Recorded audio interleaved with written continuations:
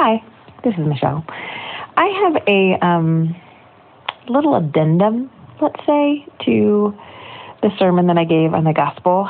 It's this music video that I ran into years ago, and it is by U2 and a song called Window in the Skies. And it is it is artistic, and it's funny, and it's rich. The lyrics of the song, kind of just strum a chord in me, and I wanted to share it with you. So,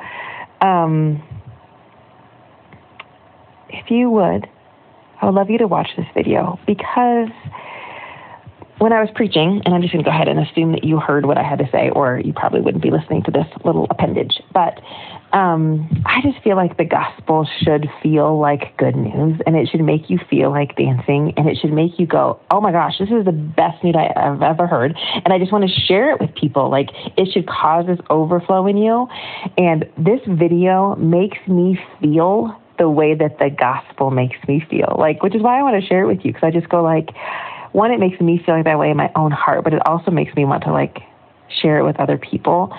And does the gospel make you feel like you want to dance? Does it make you want to go gosh, look at this? And then there's just some lines in this song that just ring really deep truth. There's one that says, the grave is now a groove.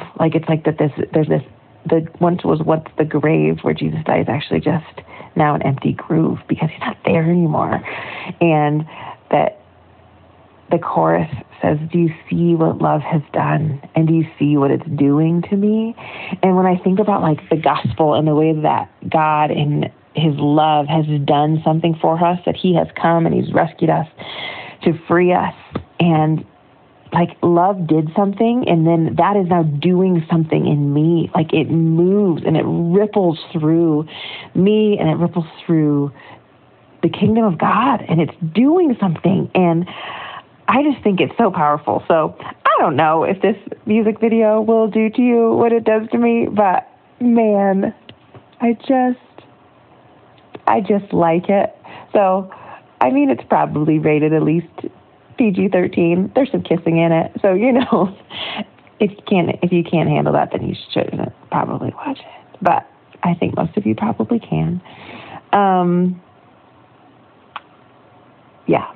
So, and then maybe throw this song in your playlist somewhere, wherever you listen to your tunes, because maybe it will remind you of the gospel from time to time. And I find that sometimes the Lord will have a song pop up, on my Spotify playlist or whatever, in order to remind me of something and draw me into something. And I will say that this song is one of those for me, and it reminds me of the power and the joy of the gospel.